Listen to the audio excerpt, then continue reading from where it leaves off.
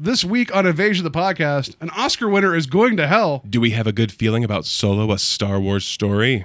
And it's a summer movie Jeopardy deathmatch between Jeff and Paul. We bring you this special radio television broadcast in order to give you the very latest information on an amazing phenomenon. The arrival of a spaceship. Just a minute.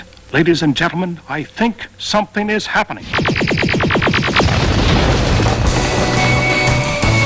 Flying saucers have invaded our planet. People of Earth, attention. It's the invasion of the podcast. The whole world is under attack. Can it survive?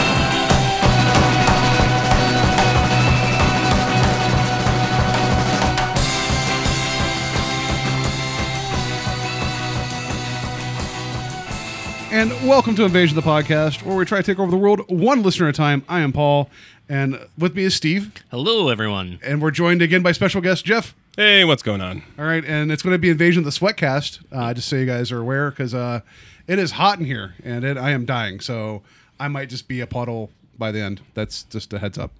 Put me in a bucket like I'm on Deep Space Nine, or whatever that guy's name is. Yeah. Odo? I'm just like Odo, yeah, I'll be done.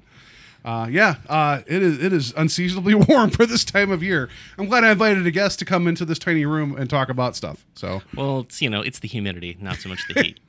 Or it's My just slave Leia outfit is working out. I was gonna say- When I wore it, I was walking out the door. I was like, should I take something off? And I was like, no. And now I'm like, oh, nailed it. yeah, it's just the sexual tension. Just cut it with a knife. So Jeff, welcome back to the show. Yeah, thanks, man. We talked about Star Wars last week and you weren't here. I figured if we're gonna talk about Star Wars this week, you better be here. Yes. Yeah. Yeah, So no, I need to be here for this.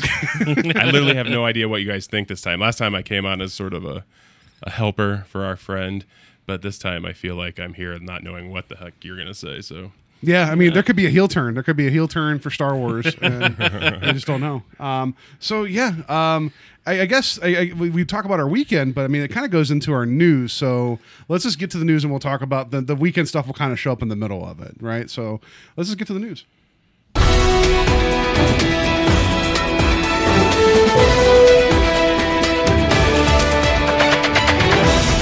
Good news, everyone!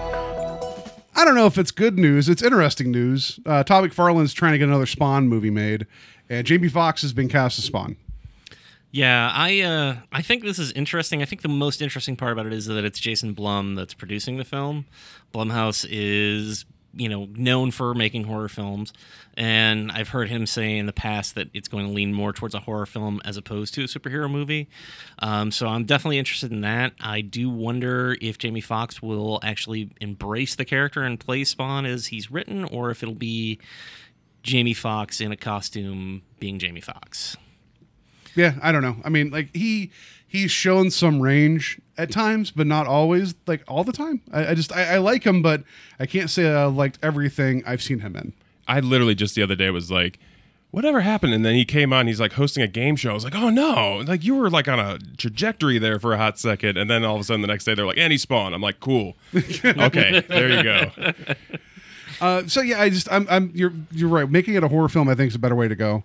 Because I mean, that's inherently what it is. I mean, even though McFarlane likes drawing capes and chains, it's more of a horror theme. So, if you do it right, Blumhouse has shown that they're able to make good micro budget thrillers or horror films with that are effective. But then they also produce some questionable ones. So I don't know. Yeah, I mean, I don't think it's I don't think they're going to go the route where, I mean, good or bad, the original Spawn movie was just too ambitious. I mean, there's so much bad CGI in that movie where they're like, no, we can do that. And it looks like a fan film now. Like if you sit down and watch it. Yeah, when you picked it for our Wheel of Death many moons ago, I was like, yeah, this is terrible. Like I was really kind of into it for a second. Then the second half of the film, when you know that like the money, like you could see like the moment the money runs out. Yeah. It's like that Key and Peele skit where they do the music video where they show the budget, and as the effects keep showing up, the budget goes down to zero, and then all of a sudden it's cardboard cutouts and everything. It's like that's how that felt. I don't think it's going to go the same route. I think John Leguizamo's still available if they want him to play Violator. That's what I always think of when I think of that original movie. I just immediately go to him. He's pretty good. I just want another soundtrack with like when they had like the electronic artists with the metal artists, because the Spawn soundtrack is still really, really, really good. So here's a question I got to know. So here's the thing that's one of the things that is sort of besides the bad CG and stuff in the first one is the Power Rangers effect of the face. Now, do they do something so that Jamie Foxx, they just hired an Oscar winner to be a guy who literally you can't, you know what I mean? Like in the first one of the problems was he did a lot of the head bob talking, which I'm mimicking, which is great for because audio. Like the makeup. I mean, it looked okay, but you're right. There was no real good range of motion. Yeah. As once he was in the actual Spawn makeup and the mask. But you get that sort of thing like the Green Goblin in the first Spider-Man when the mask is down, like he's got to do that, like I'm bobbing my head so that you know that I'm emoting, or I'd just be standing here still and voice would be coming out from somewhere. I'm sure they'll probably go like the Spider-Man Deadpool route where you see some emotion on the face, like the actual eyes moving a little bit. I think it would work fine if they did that. I don't know. I mean, you could have a character that you never see their face, and still the person performing behind the mask, so to speak, can give you everything you need, right? Like this is not exactly the same thing, but you didn't see all of Dredd's face, and you got exactly everything that Carl Urban was delivering in Dredd. You know, I would like to see, but I want to see is like a practical outfit, and then maybe CG touch up on the face and cape if they're gonna put the money somewhere. Yeah, I think that would be fair. That I think would be awesome because I feel like it falls in that weird ballpark of like Logan hit bank for what it did. And then they were like, okay, now we can do these other things. And then there's Deadpool. They're like these two outliers of all the superheroes that are going around. But like, there is, like you said, there's fancy capes and cool chains, and there's other effects they need to use. So I just want to see it done seriously well. I think that was almost the title for Spawn originally was fancy capes and cool chains. that'd be like Todd McFarlane's like monthly magazine to put out. You know, like, yeah, I mean, the more information we get, because I know McFarlane has been on Twitter at least the past year or so talking about his script, so I know he's excited for it. I mean, McFarlane, he's a lot like Rob Liefeld in the fact that like his biggest fan is himself. So anytime you see him Todd McFarlane loves Todd McFarlane, right? So I will say that if you're an artist and you just want to like watch some fun videos of somebody drawing, go on to YouTube and look at McFarlane's channel. There's like tons of tutorials, but there's also like, you know, videos where it's like, hey, X movie came out, so I'm going to draw this character, and he does it in 5 minutes. But it's fun because, like, most of the time he's just entertaining himself. Like, he's making sound effects and yelling at himself if he screws up, and it's kind of funny. So it's entertaining. Well, so did you know that he was also a minority owner in a hockey team? I did not know that. Yeah, but I don't know anything about hockey. Well, he's Canadian, so like he was a minority owner in the Edmonton Oilers. And the reason I bring that up because I'm sweating through the hat that has his logo on it. Oh, he did the not third the Spawn logo, not the Spawn logo, but the Oilers logo. So the big thing was he made this big logo. Like this was about 10, 15 years ago, and everyone's like, "Great!" And then they eventually went back to their old logo. Oh, like, really? After, but yeah, he was so excited to be a part owner that he's like, "I'm going to make a logo, and they're going to make a third jersey," and people were excited for like a second. So yeah, but yeah. Anyway, Jamie Foxx, he has enough goodwill built up for the things that he's done that I'm, you know, and we were talking about this before we're recording, and Jeff brought up the point, or no, you brought up the point. I'm sorry, Steve, that you could have cast somebody else, but Jamie Foxx is the bigger name. That if you're going to have a micro budget horror film, get that big name in there because that's how much publicity you don't have to do. Yeah, I mean, he brings an audience with him, so like I understand the casting of Jamie Foxx, whether he's right for the role or not, we'll see. Yeah, because like I said, I wanted Michael Jai White again. I wanted the original actor that played Spawn because he's pretty awesome now. Like, could you imagine how much kung fu he could get into that movie? That'd be amazing. But that would be pretty cool. Yeah. So well, we'll see. I guess getting more Spawn now with probably a better understanding of how a movie should function is probably a good thing. So we'll see. Hopeful. Crossing my fingers. You know. So I don't think we'll ever get like a big connected Spawn universe film going on. I don't know how many other characters there are, right? Because the one Angela, she's in Marvel now, isn't she? Yeah, that was a whole Neil Gaiman issue where McFarlane kind of was a little dubious with the way things were created and sort of stole a lot of that from Neil Gaiman, and then they finally went to court over it, and Neil Gaiman won. So wasn't Kevin Smith working on a show for Spawn? It was a Sam and Twitch show, I think. Oh yeah, those are the investigators, right? Yeah. Like the private eyes. Well, because there was the Spawn animated HBO series that I tried watching because it's on Amazon Prime. I tried watching a little bit of it, and I could see why it was a big deal at the time. it's really slow and not that Yeah. great, which is a bummer. Because I was really thinking, I could finally watch this now. It's not really that. Like an R-rated animated series. Yeah, it's just Yeah, I will say the openings with McFarlane though are pretty priceless. I don't know if they're on the Amazon version, but he used to introduce each episode and like it'd be him like inking a page, and he'd be like, "Have you ever wondered what it's like to go to hell?" Like, No, that's perfect. If that was, I would have watched the first 3 minutes of every episode. somebody needs to do a super cut of that and just put it on YouTube. That's amazing. So, all right, enough about that. About the movie. I don't know. And we'll move on to the next thing. This is also it's news related. If you live in the Cleveland area, every 6 months, Cleveland Cinemas they announce their new lineup for the next 6 months of the late shift, which is their midnight movies, which we talk about on the show often. Steve and I want to bring this up, one, because there's some great movies coming and we love Cleveland Cinemas, and two, they always announce it with a free movie. So they get you in the theater with a free mystery screening, they show you some crazy stuff, and then they're like, by the way, there's other movies coming. So we went Sunday night over on the east side. No idea what movie we're going to watch. Films they've shown in the past are Gymkata. They've shown that. They've shown Voyage of the Rock Aliens, which I've talked about on the show, and that's a wonderful film I didn't know existed until we watched it. A film called Final Score, in which a guy rides a motorcycle through a helicopter. It's amazing. It was a Final Countdown. Anyway, it's a cool movie. We watched, unbeknownst to us, we ended up watching a 1983 Shaw Brothers martial arts film called, was it Holy Fire of the Martial World? Holy Flame. Holy Flame. I knew I was going to mess that up, and I wrote it down specifically. Steve, what's the story of that movie? Please describe it in 5 words. Describe that movie in 5 words, please. Crazy kung fu. Was there kung fu in it? I don't know. I don't know my martial arts, so was there martial arts in it? So Jeff, you know the Shaw stuff, and know some martial arts stuff. Whenever, like, this is one of those movies where they say, "Oh, your martial arts are stronger than mine," but all I see is a bunch of sword fights and then like power moves that involve magic. I don't know what part of martial arts that is, but that's the part I want to study. Yeah, that's the good stuff.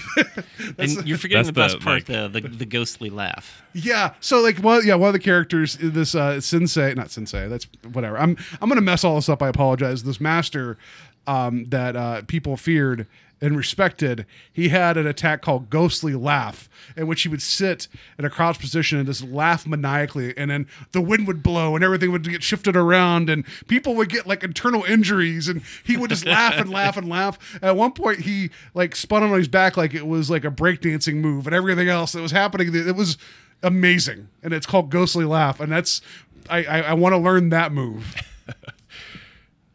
Yeah, I don't even know where to go with that. How do you top that with yes? But anyway, so we watched this movie, and if you guys have not, just look it up. There's trailers out there. There's bits on YouTube. It's like unlike anything I've seen before. It was a good time going in blind, and Steve said it best before we started recording. You know, sometimes you don't know where a film's going to go. We literally didn't know from scene to scene where this film was going to go. Were they going to go fight the Bloodsucking Clan? Maybe. Was one guy going to show up in a cave in which he fought a bunch of Chinese characters flying at him? Like, he challenged them. Like, he would press a button and a character would come flying. Like, a literal letter would come flying across and he would fight it. He'd keep fighting these letters to solve a puzzle. I don't know what happened, but it was amazing. It was Sudoku. It was like they're like, hey, this movie needs a Raiders of the Lost Ark type sequence for no reason at all. And it was, yeah. But yeah, the Bloodsucking Clan was great too. Like, it was, but some of the fight scenes were pretty like badass, as over the top as they were. Like, they were doing some crazy things. It was a fun movie. But so check that out. But anyway, we're announce some of the movies that's coming. We got Aliens is showing up. That's a date. Where's the date at? Aliens, which if you guys don't know what that movie is, I feel like it's next month or July 21st. So check that out. That's coming. I'm excited for that. I'll be there. Whatever. I've never seen Aliens on the big screen. Me neither. That was going through my brain of like, this could be it. This is my chance. Because the Capitol showed Alien a couple years ago, and I went there for that, and that was fun. But Aliens is my favorite of those movies, so I want to see that in the big screen. So that'll be a good time. The Running Man's showing up at some point. He's running through. No, I don't know. Which I know we just covered that on the show about a year or so ago. It's June 16th, so that is actually in like 2 weeks. Yeah. 2 weeks. There you go. That's from another one. Yeah, so Can I just go back for a second? Yeah. You don't have to go back. I was just going to say the words to go back. It's a runtime of an hour and 41 minutes. Is that possible?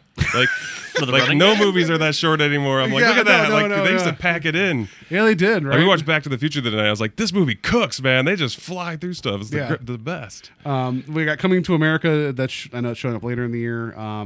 Coffee. That's the Pam Grier film that I think that'd be fun to see in the big screen. Yeah. Pretty in Pink. I mean, there's a good mix of films. If you guys have any on and the original Batman, not 66. I'm talking. Yeah, I was gonna say if you don't mention Batman, I'm gonna get mad. Yeah.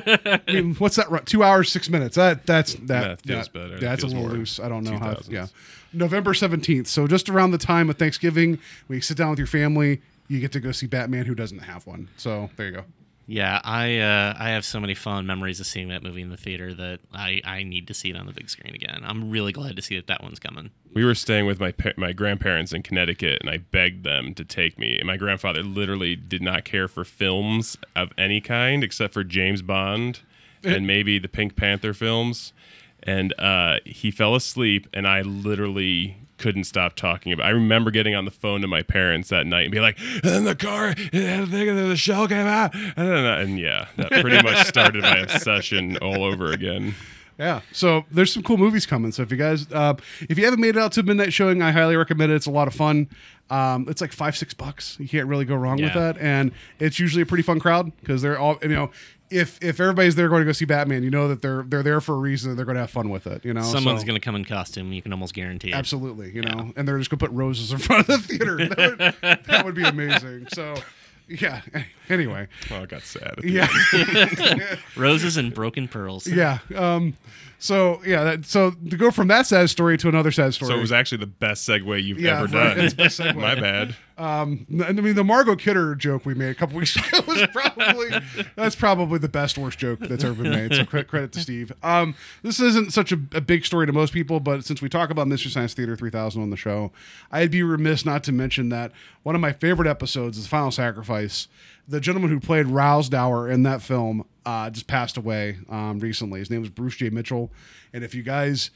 That's a harder one to find because it isn't streaming right now. But but I'm sure, I bet you there's probably something out there like a Daily Motion or a Vimeo or something of the Final Sacrifice. If you've not seen that episode, it takes a little bit to get going, but it's just a hoot all the way through. I love that episode so much.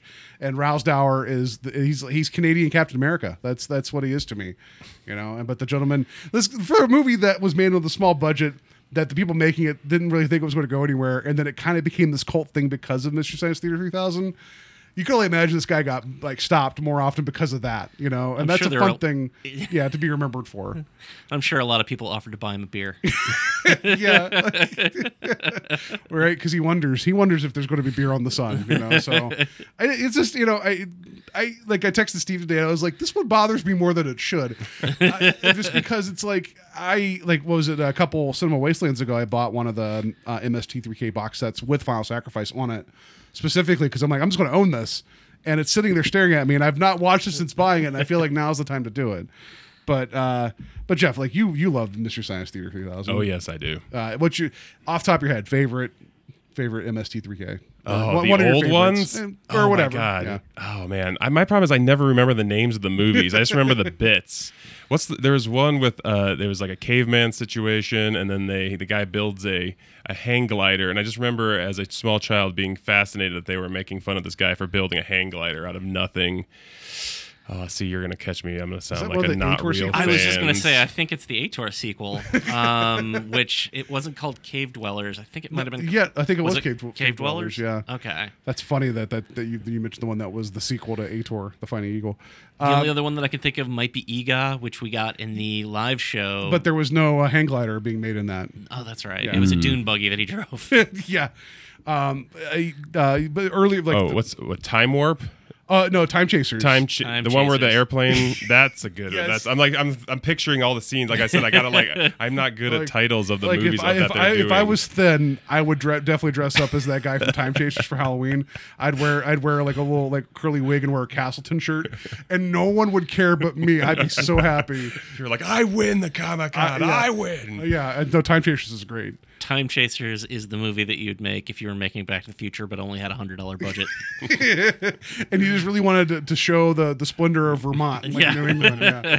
So, and Steve, like your favorites, I think you've talked about a couple before. I mean, my top two are Manos, The Hands of Fate, and Mitchell. Mitchell's my all-time favorite. It's Joel's last episode. It's the... See, I need to see that. I don't know a lot of Joel stuff because I came into the Mike Nelson era. Okay. And if it's a matter of like, what flavor you prefer, I like Mike Nelson's delivery a little better than Joel's. I don't know. He's a little bit more... He's less calculated. Joel's it's very like an old school comedian where he just like nails that joke and waits for the punchline. Where the other one, the next series seemed more like they were just riffing. It actually felt more like they were riffing a little bit.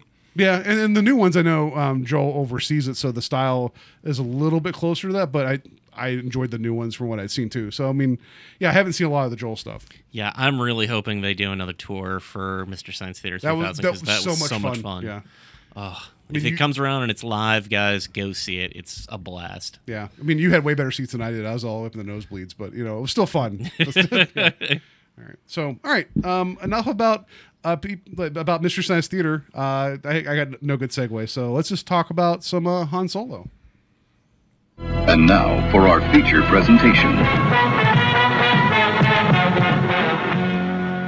And one, the movie's called Solo, not Han Solo. That's dumb of me. Let's talk about this Han Solo, not the movie, the character. Just to mention, I'm just going to let you guys know this is going to be spoiler filled. He eventually does marry somebody and has a kid that kills him. But we're going to talk about other spoilers. Do you know why they are called spoilers?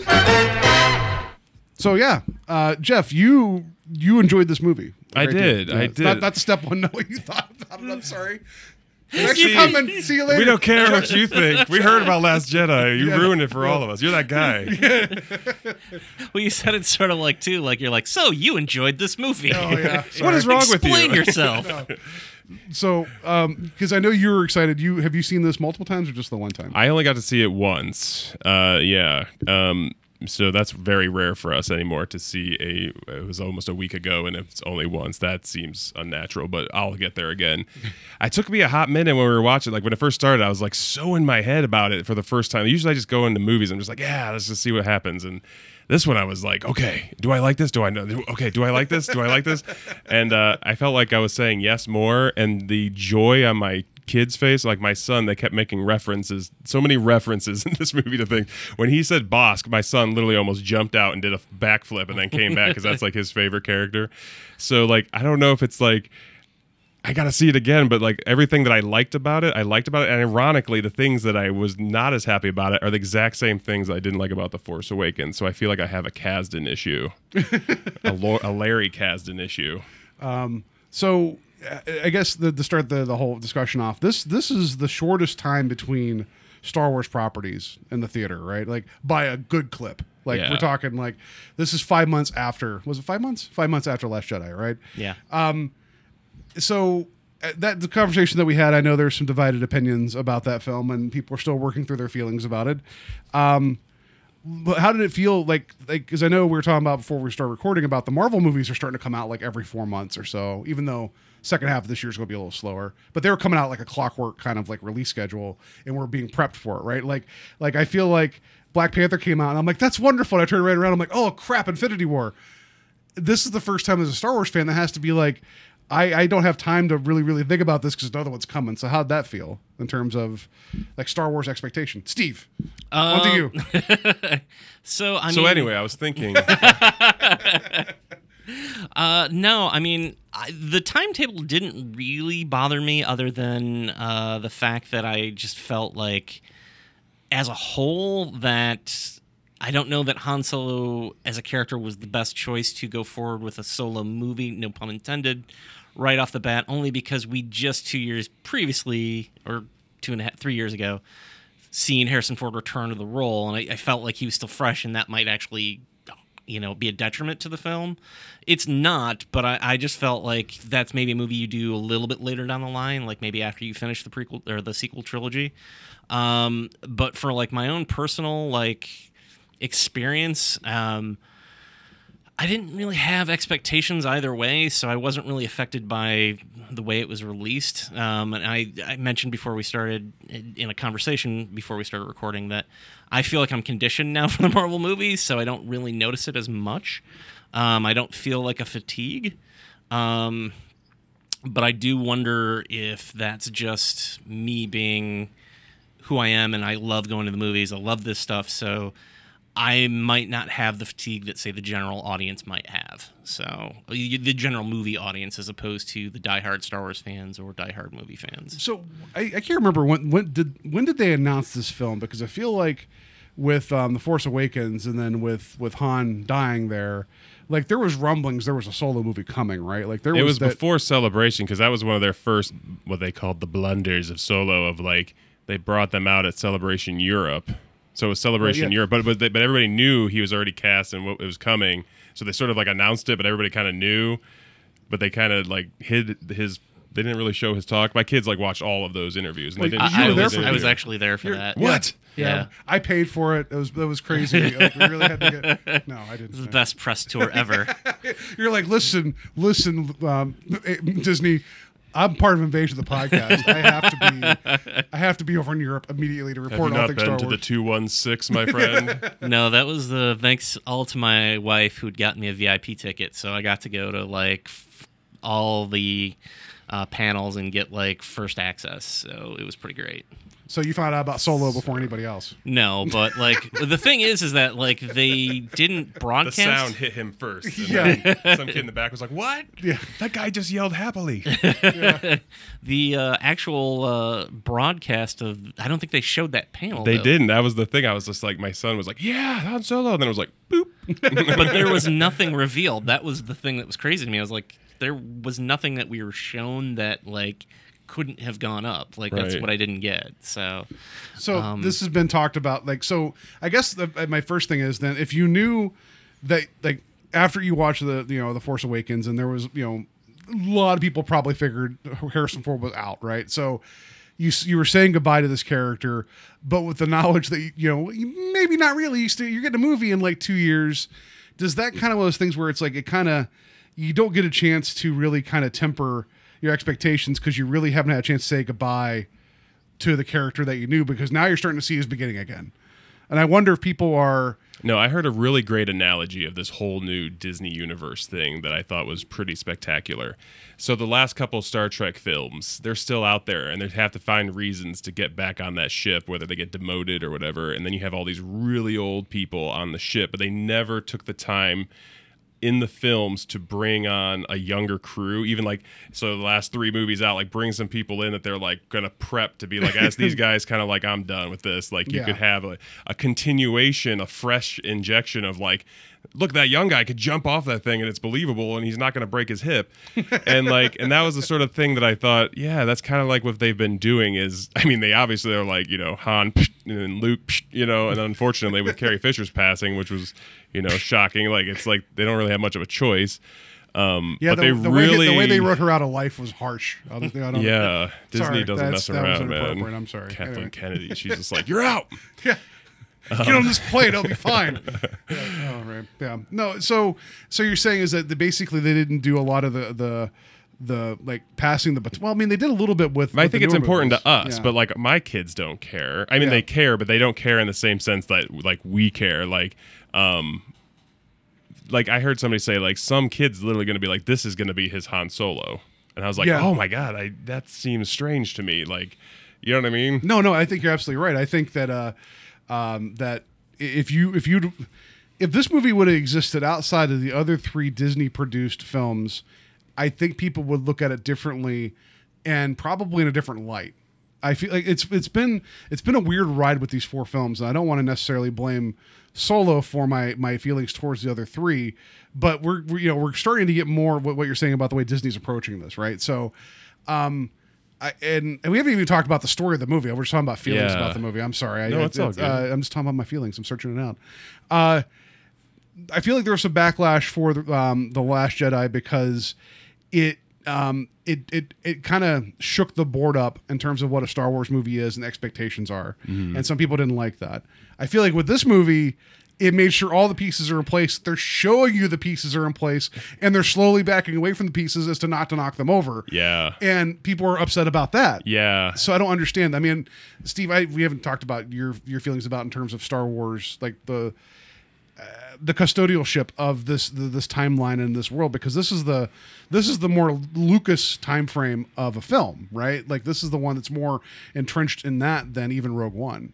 I guess Rogue One, because it was that gap between a weird space between prequels and then the. I think the thing that the weirdest thing was. Are we allowed to? We're doing spoilers, right? Yeah, so no. Alex the Kessel Run, I'm going to jump in the middle. Yeah. So the Kessel Run happens, and I almost feel like at one point I was like, "This can't be the end of the movie." I was like, I remember like kind of being like, I almost checked my watch. I was like, I need more, like more. This can't be the end. Like this can't be the end. And then the whole last piece, I was like, that was the movie. That was the movie. The whole idea of these pirates showing up, you think they're the bad guys. You set up sort of this bad guy, and then you find out they're laying waste to wherever they kind of go into port. And then there's this kid shows up with these pirates to rescue these people. Like I wanted to see 45 minutes of them setting up to take out, what's his name? Dryden Voss? Dryden Voss. Vision. Vision, yes. Like I think like that was actually the movie, but they got actually really excited to do all the bits that you wanted to see. Like I was actually surprised how quickly the Chewie scene happened. Like the introduction of Chewie. Like in my mind, I had imagined this was the first time in a long time where I was like, this is what I think should happen, and it was different. But I was like, okay, that was cool. I'm down. You know what I mean? Like I had a story already in my brain for too long about that specific moment, sort of the end of the kind of like Obi-Wan and Anakin kind of moment. Like I knew in my mind what I thought the volcano was going to be, and I was like, oh, that was not what I imagined in my head, you know? I'll be honest, I didn't like as soon as the two the two guards were like, let's feed them to the beast. I'm like, well, what's the beast going to be? And then all of a sudden it started occurring to me, like, you know, like that was when it started dawning on me what they're going to do, but I had no clue of how they're going to bring Chewbacca into the story. And I thought that was actually, you know, considering these guys are best buds when you first meet them in the later movies, it was kind of a good Lethal Weapon type of introduction to the both of them, where it's like, you know, one's been pushed to all he's going to do is just try to kill everything, and the other one's like, I don't know, I liked the interaction where basically when Han's like, I speak a little bit of Wookiee, which I don't know how well that joke landed for everybody else. I kind of liked it. That was my guess for the day. Yeah. The kids and I, before a premiere, we always like write down our like, this is what I think's going to happen. That was my guess. I was like, Han is going to speak Wookiee. I guarantee it. And then my son gave me the high five during the movie. I was right. So how'd you feel about that, Steve? That wasn't exactly my cup of tea, but I get it. Like it's been 5 movies of him being able to understand Chewbacca with no explanation, so I get it.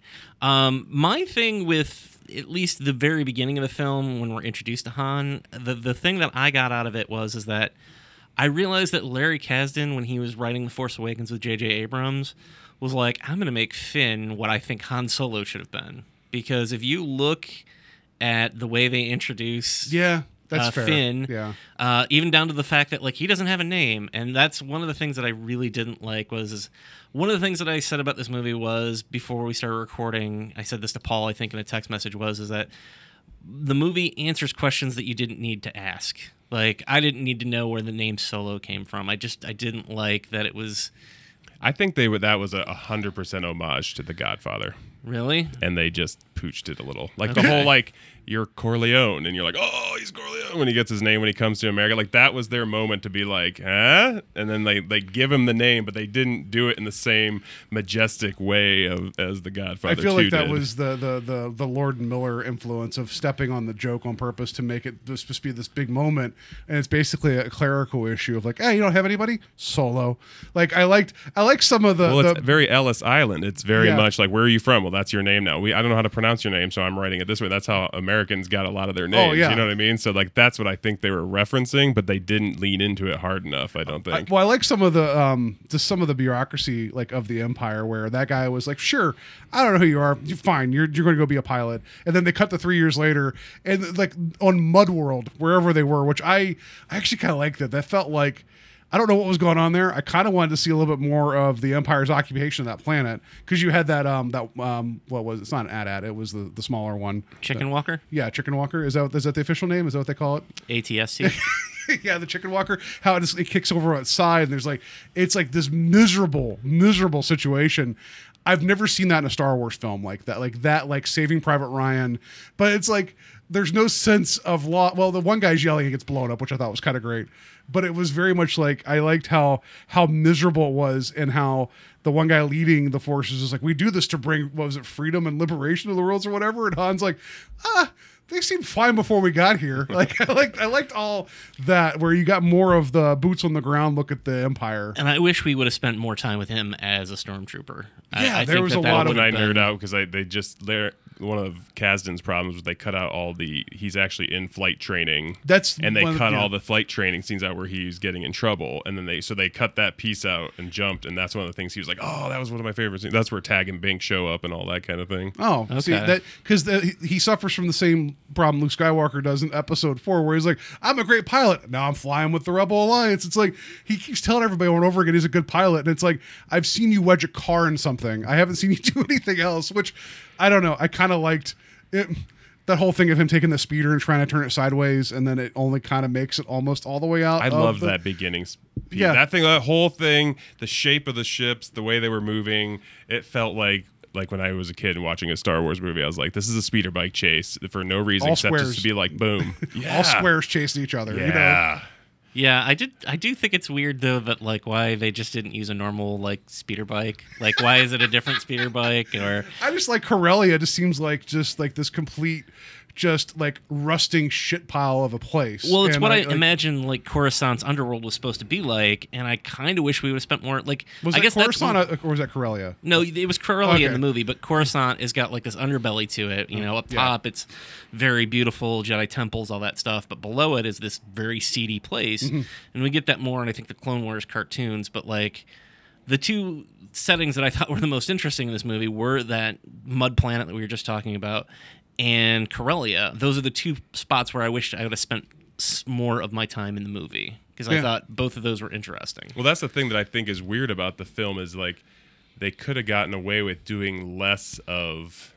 They could have done. He meets Chewie, he gets his blaster and his name, and they probably. I know everybody would have freaked if they hadn't had the Kessel Run in this one, but I don't think I would have really cared about it. I mean, think they like- could have left it out and had. I'm telling you, like if the first half is him realizing how he leaves for a reason.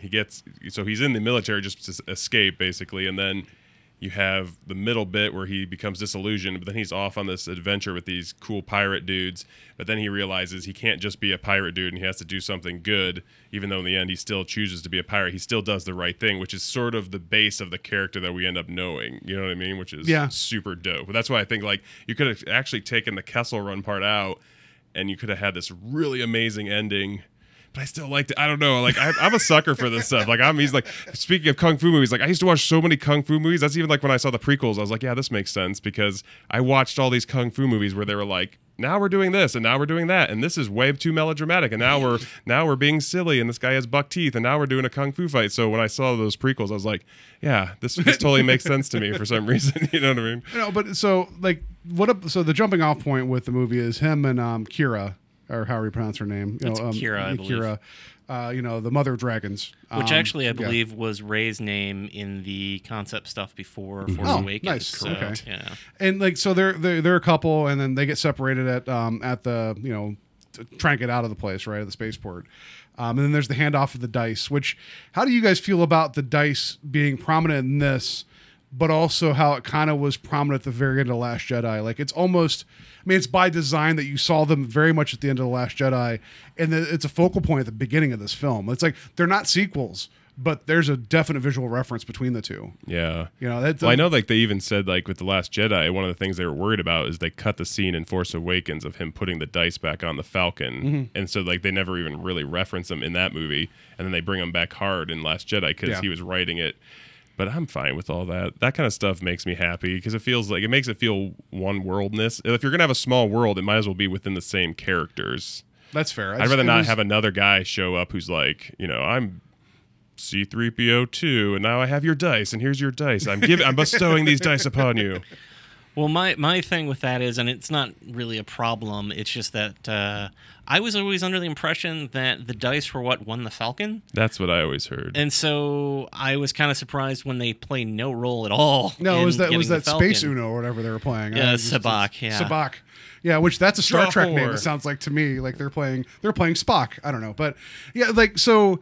So the beginning, yeah, I agree. Like I thought it was a fun, good introduction. Like you already get the idea. This kid's grown up, kind of rough, and he wants to go out and have a better life. But it does fast forward really, really fast in terms of just getting to the whole setup of him meeting Beck. Which I loved Woody Harrelson in this movie. He was amazing. Like I thought he was so good as basically Proto Han. I know that's the whole goal, but I really, really liked him in this movie. Yeah, he was great. They were all three of those guys. Like Val. Oh my gosh, her name's slipping my brain. Newton? Tandy Newton. Yeah, she was great. I was so like, no, what are you doing? You're taking one of the best characters right now. Yeah, and Rio, I was like all in the bag for Rio when I saw him in the trailer. So. Did you like how they kept giving one-liners really, really quickly? It's like, oh no. I mean, it's nice to know that I'm pronouncing Wookiee wrong. It's Wookiee, apparently. Wookiee, yeah. Well, like it just seems like all the animated characters. Oh, we could get rid of them. The people will like them. Let's just kill them in front of your eyes every single chance we get. But yeah, Rio was interesting. He was in the movie for all of what, like 10 minutes, maybe. And Jon Favreau was voicing him. I didn't know that. Yeah. That's kind of great. I don't know why. I just love the fact that this guy is an actor, like a directed the first 2 Iron Man movies, and now he's just voicing Star Wars characters. Like, what a life. Well, I mean, on that subject, he voiced characters on the Clone Wars cartoon, and then and he's doing the TV series now. Yeah. Oh, that's right. He's directing the Netflix series, right? But, the thing about, I just want to go back to Tandy Newton real quick. I was disappointed that she was killed off so quickly. I don't know if anybody who listens watches Westworld, but she's literally the best thing on that show. Yeah. She's she's fantastic on that show. So like she's in this movie again for like 10 minutes. But they gave her some badass moments when she's on the train bridge shooting at those drones, right? Like that, she was a badass. Like I liked. I think it would have been more impactful though if she'd have made it through the movie and then had that moment at the end. I agree.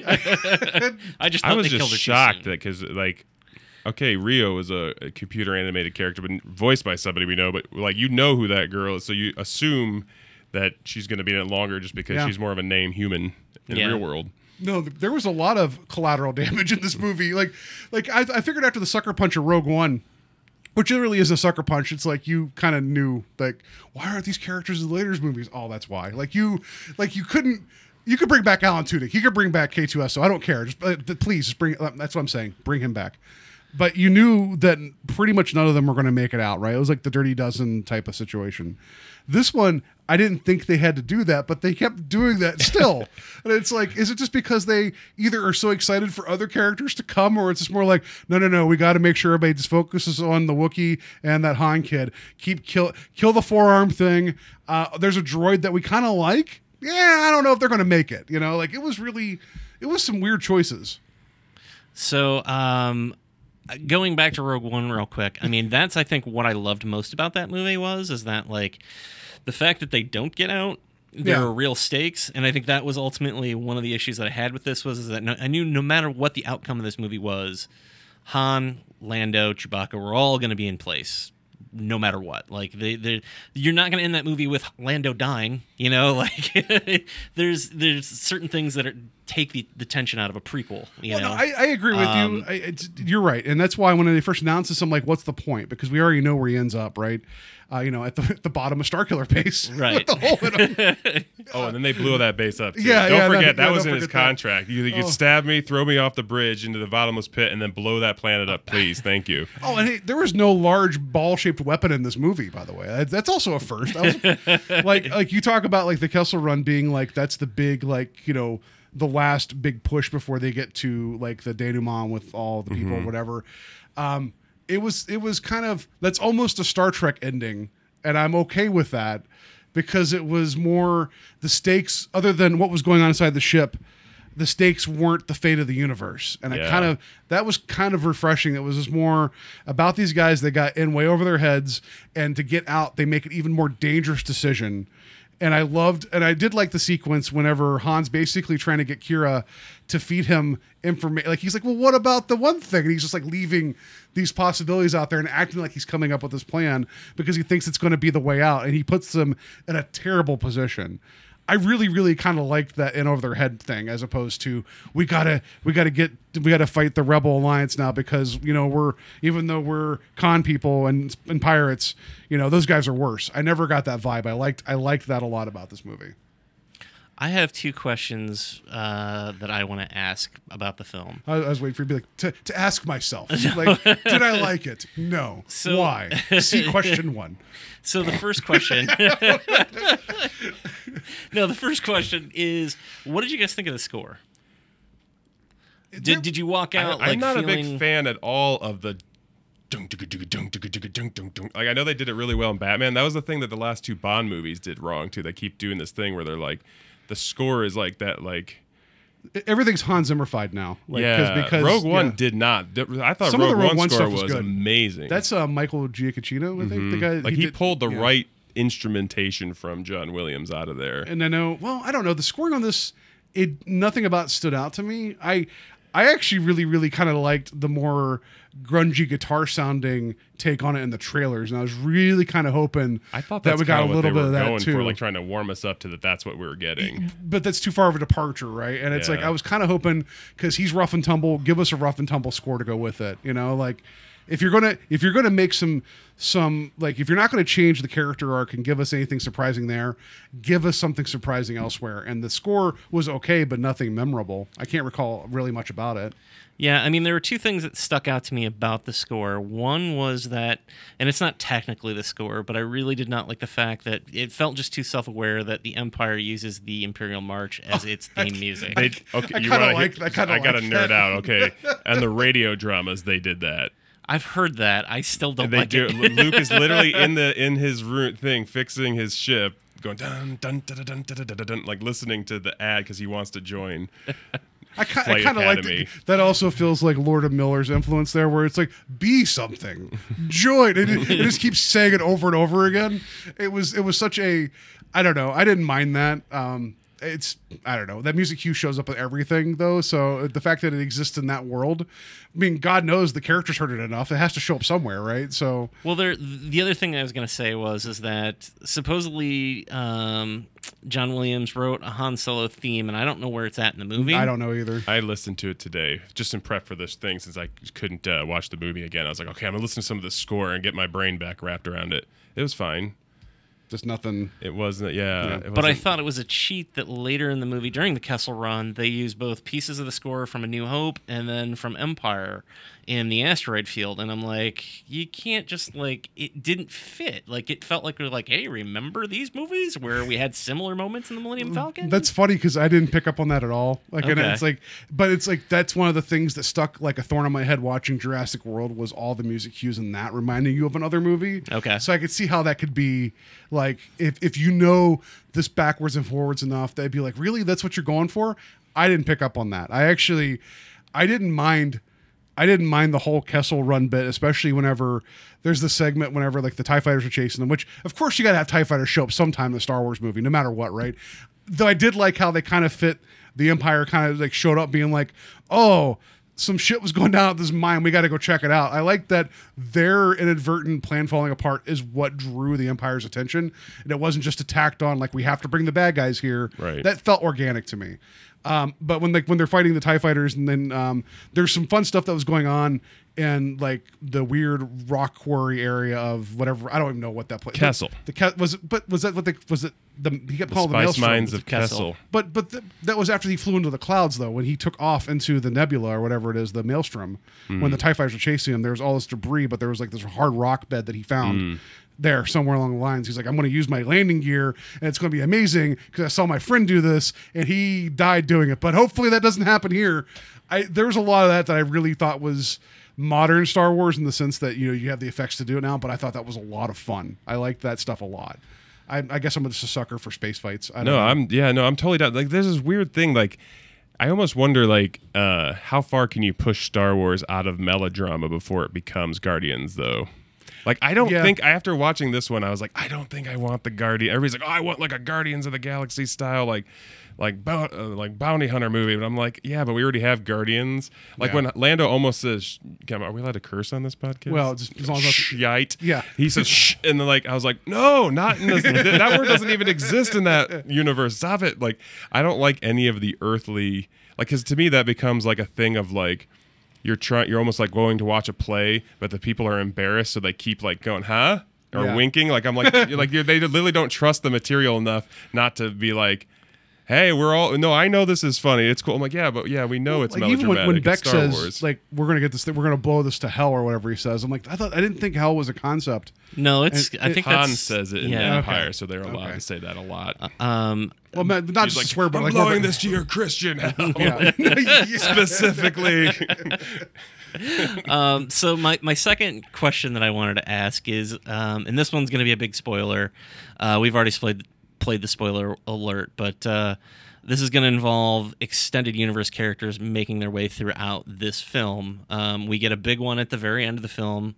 Darth Maul pops up at the end of the movie. But my question is, how do you feel this movie did with its intertwining of other characters? Because I feel like one of the things that the Disney area is not doing well enough is it's great at giving us brand new aliens and versions of stormtroopers and things like that, but it's not really giving us enough of what makes Star Wars a connected universe, in the sense that like we're always seeing new aliens now. Yeah, that's something I know. Like in Last Jedi, I was like, oh, there's not a Greedo in this group. Like these guys. There was a Greedo that showed up in the mine, though. Yeah. An right? orange one too. I was Orange super Greedo. stoked about that. All the sulfur or something got to him. But I don't think we've even seen a prequel era alien in any of these movies, have we? I don't think we have. I think that's something that would be really interesting to do, and like that's one of those things where even in the prequels they could have gone back and retrofitted some of those characters into creatures, so that you kind of have like there is a sort of a look to a Star Wars creature that's different than a Star Trek creature. Yeah. And sometimes they're towing this line now where I'm like, oh, don't. Like, I thought all the stuff in the first bar scene with Lando was awesome. All those creatures, I was like, yep, to all these things, the crab dude and the guy with the ball over his head and the little furry monkey looking guy, like I'm down with all that. They could have stuck some Gungans in that mine. You know that they would have just ended up there by accident. Like, Well, that would have been funny, but like even going into like the fact that you mentioned K2SO from Rogue One earlier. Like, why wasn't he just, not him specifically, but that model of robot he should have been back somewhere in the movie? Like, L3 felt a little too advanced for me, that's Lando's assistant co-pilot, right? In the sense that we're existing in a time before C-3PO, and he was this like. Well, no, C-3PO exists. Well, but that type. Well, yeah, you saw a couple of those wandering around, but they're so stiff. Yeah. And like because obviously they were guys in suits walking around, but L3 was fully articulated and its own being, and even more articulate than I'd even say K2SO. Yeah. Like, and I thought L3 for the 3 minutes we got to know them was great. A little off, but I was okay with it because I liked it was a different type of situation and relationship that you've not really seen in a Star Wars movie in terms of a droid and their companion. Yeah. But it felt almost the animation of it. It almost didn't feel Star Wars to me, except for the head. The head was like that solid disc or whatever. That felt right, but the rest of it felt a little. It didn't feel. It needed a little bit too robot-y. It needed to be a little bit more robot-y. I liked the character. I didn't care for the design. I think that's where I fell down on it. Going with it. Yeah, like I thought it was fine. Like I didn't fall in love with the character as much. I love the idea of them plugging it into the Falcon and downloading her, so then like stuff like an Empire when C-3PO is like, oh, where did this thing learn to communicate? Like you can just imagine now the Falcon telling C-3PO where he can stick it when he's asking for information. I wouldn't have put that together. That's Yeah. awesome. That was the first thing I thought of as soon as they said we're going to stick her in the Falcon. So well, that was the big deal because Lando's like, oh, she's part of the ship now, and I'm like, but the ship never talked. Like I never heard a Star Wars ship talk, so I was waiting. I didn't know. But how they that did was kind of like always talk about that, like. C-3PO is always telling R2 not to trust strange computers or don't talk to talk to that computer and don't talk to that. You know what I mean? So I kind of enjoyed that kind of throwback to like, there's almost like this subset of creatures of computers and robots who can all talk to each other. You know what I mean? Like they almost have their own. Well, that makes world. sense. I didn't pick up on that at all. Like, I mean, I say that. I guess me enjoying this movie without picking up on any of the stuff that feeds into the later films. For the most part, I didn't catch some of the deep cuts. So, and I still enjoyed it. I still enjoyed L3. I still think that they brought that character out and then they just murdered her in front of everybody, and that was the end of that. And that was unfortunate, especially the whole. I don't know how you guys felt about the comedy of errors of her freeing the one bot and then telling it to go free, go free the rest of them. I'm all about droids. Like, give I me all I the really kind of droids. liked that I escalation. I was going to say that was the one thing in the movie that I really, really liked. I think I liked that the most. Like, what about the one with just the feet standing on top of the buttons, like walking across the console? Like, how did he even get up there? I don't know, but it's like anarchy. Like, I liked that. I just like how she says to the one, she's like, "You're free, go." And like he goes away, and then he frees another one, and they free another one, and you just see it. Here's something that I thought is really fantastic. I feel like we haven't talked any plot, so I know we're running out of time, so I'm just going to run this. But I really enjoyed the fact that it started out, it's a street race, and then it goes into sort of like this sort of Terminator, sort of like people living under the ground, kids kind of struggling, and then like it goes into this very almost Dune-like worm creature, and it had kind of a spooky quality to it. Like they didn't push into it too hard, but like there was that kind of like old school sci-fi. Remember like all the 80s sci-fi where it feels there's like a unease to when you like you're like, oh, this is creepy or weird. When they kept talking about Lady Proxima, I wasn't sure what that was until she showed up, and then I was like, oh, it's that, and that felt. If we talk about prequels, that felt a little prequel-ish to me, which is in a good way. Because, I don't mind having a creature being like, and it's also a precursor to Jabba, right? Like But it was like uncomfortable. Like when she's leaning into them, like it felt like, oh man, you don't want that thing near you. No. And they put that in the same movie as droids standing on computers smashing, like, yeah, we're free. And I'm like, I love it. That's just...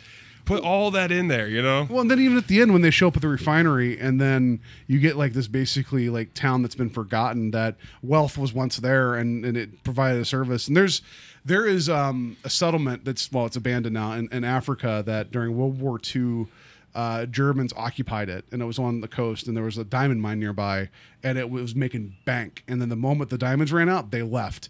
So like you see the remnants of like this party town basically, and it's just being eroded by the sand. And while I was watching this film, I was thinking of that. Like it was that felt almost, I know it's kind of like the Tatooine substitute of like, hey, it's a planet with desert and so everyone's poor. Like we had to do that, but it was a good, you had the underground dark stuff, you had the mud world, and even the snow planet stuff with the train heist was really cool looking too. Like that was fantastic. That whole I liked the train heist. Awesome. I liked that segment. I thought that was a fun segment.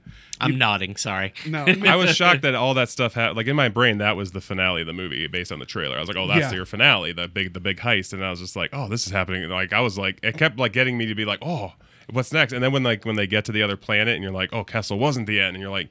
I just love that feeling. That's what a good Star Wars movie should do. You watch Lord of the Rings, and it's the old adage now of, well, they go walking and things happen, but like in 12 hours of extended Lord of the Rings movies, they go from one point to another, and nothing really crazy happens. If you put 12 hours of Star Wars movies, you see so much stuff and so much design and so much music and characters, and that's just why they're the best, So what did you guys think of I was with his Vision, Paul Bettany as he's fine.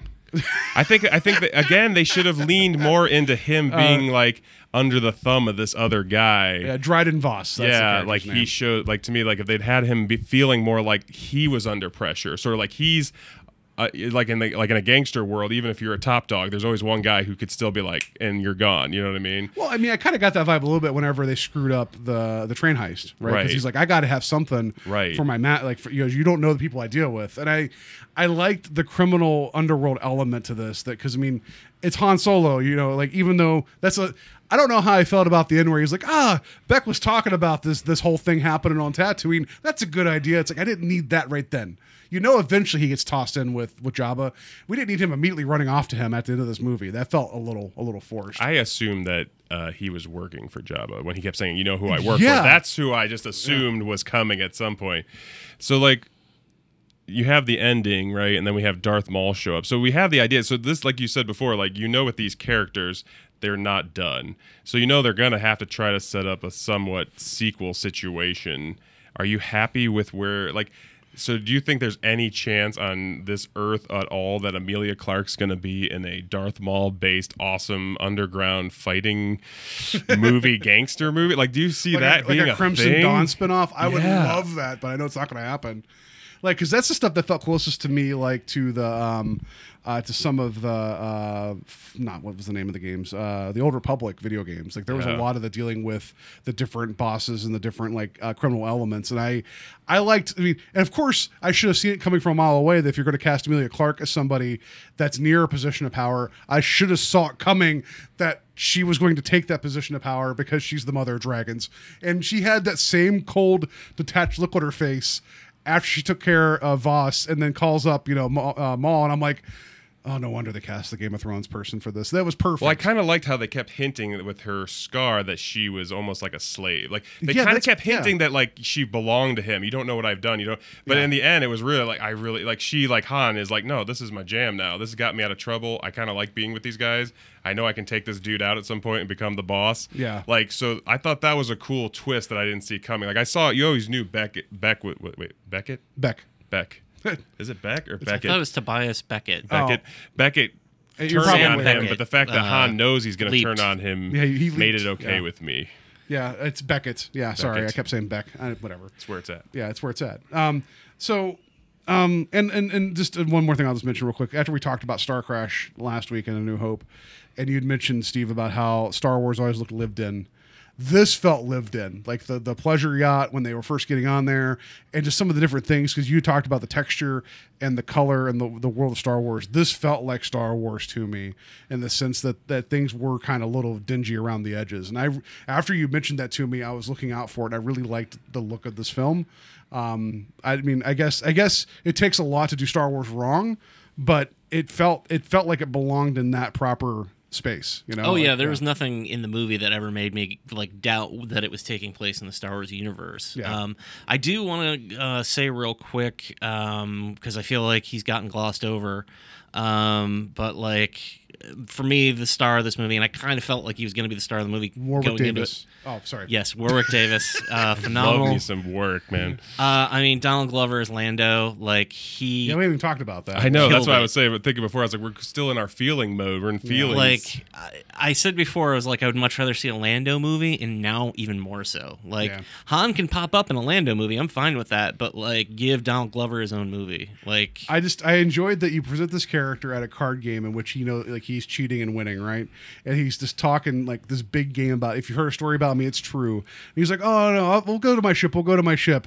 Yeah, no, my robot has to open up the gate. It's fine. And then you find out basically it has a parking boot on the Millennium Falcon. And it's like, that's all you need to know about Lando, is that I thought they were stealing the. For a second, I was like, "Oh my god, is this literally the legitimate origin of the Millennium Falcon? Like he is getting them to steal this thing that he's wanted. Like you know what I mean? Like that would have been pretty awesome. That would have too. been the bet. But then he had all his capes on there. I was like, oh, I don't think that's true. But like, I literally was like, he's literally getting them to steal this ship. That's beautiful. So I know that we're running long here, and I do want to talk about the other spinoff that we know is coming, but my last thing on Lando is at the very end of the movie, besides being introduced to Darth Maul again and seeing Kira's turn, right before that, we see Tobias Beckett make a turn as well.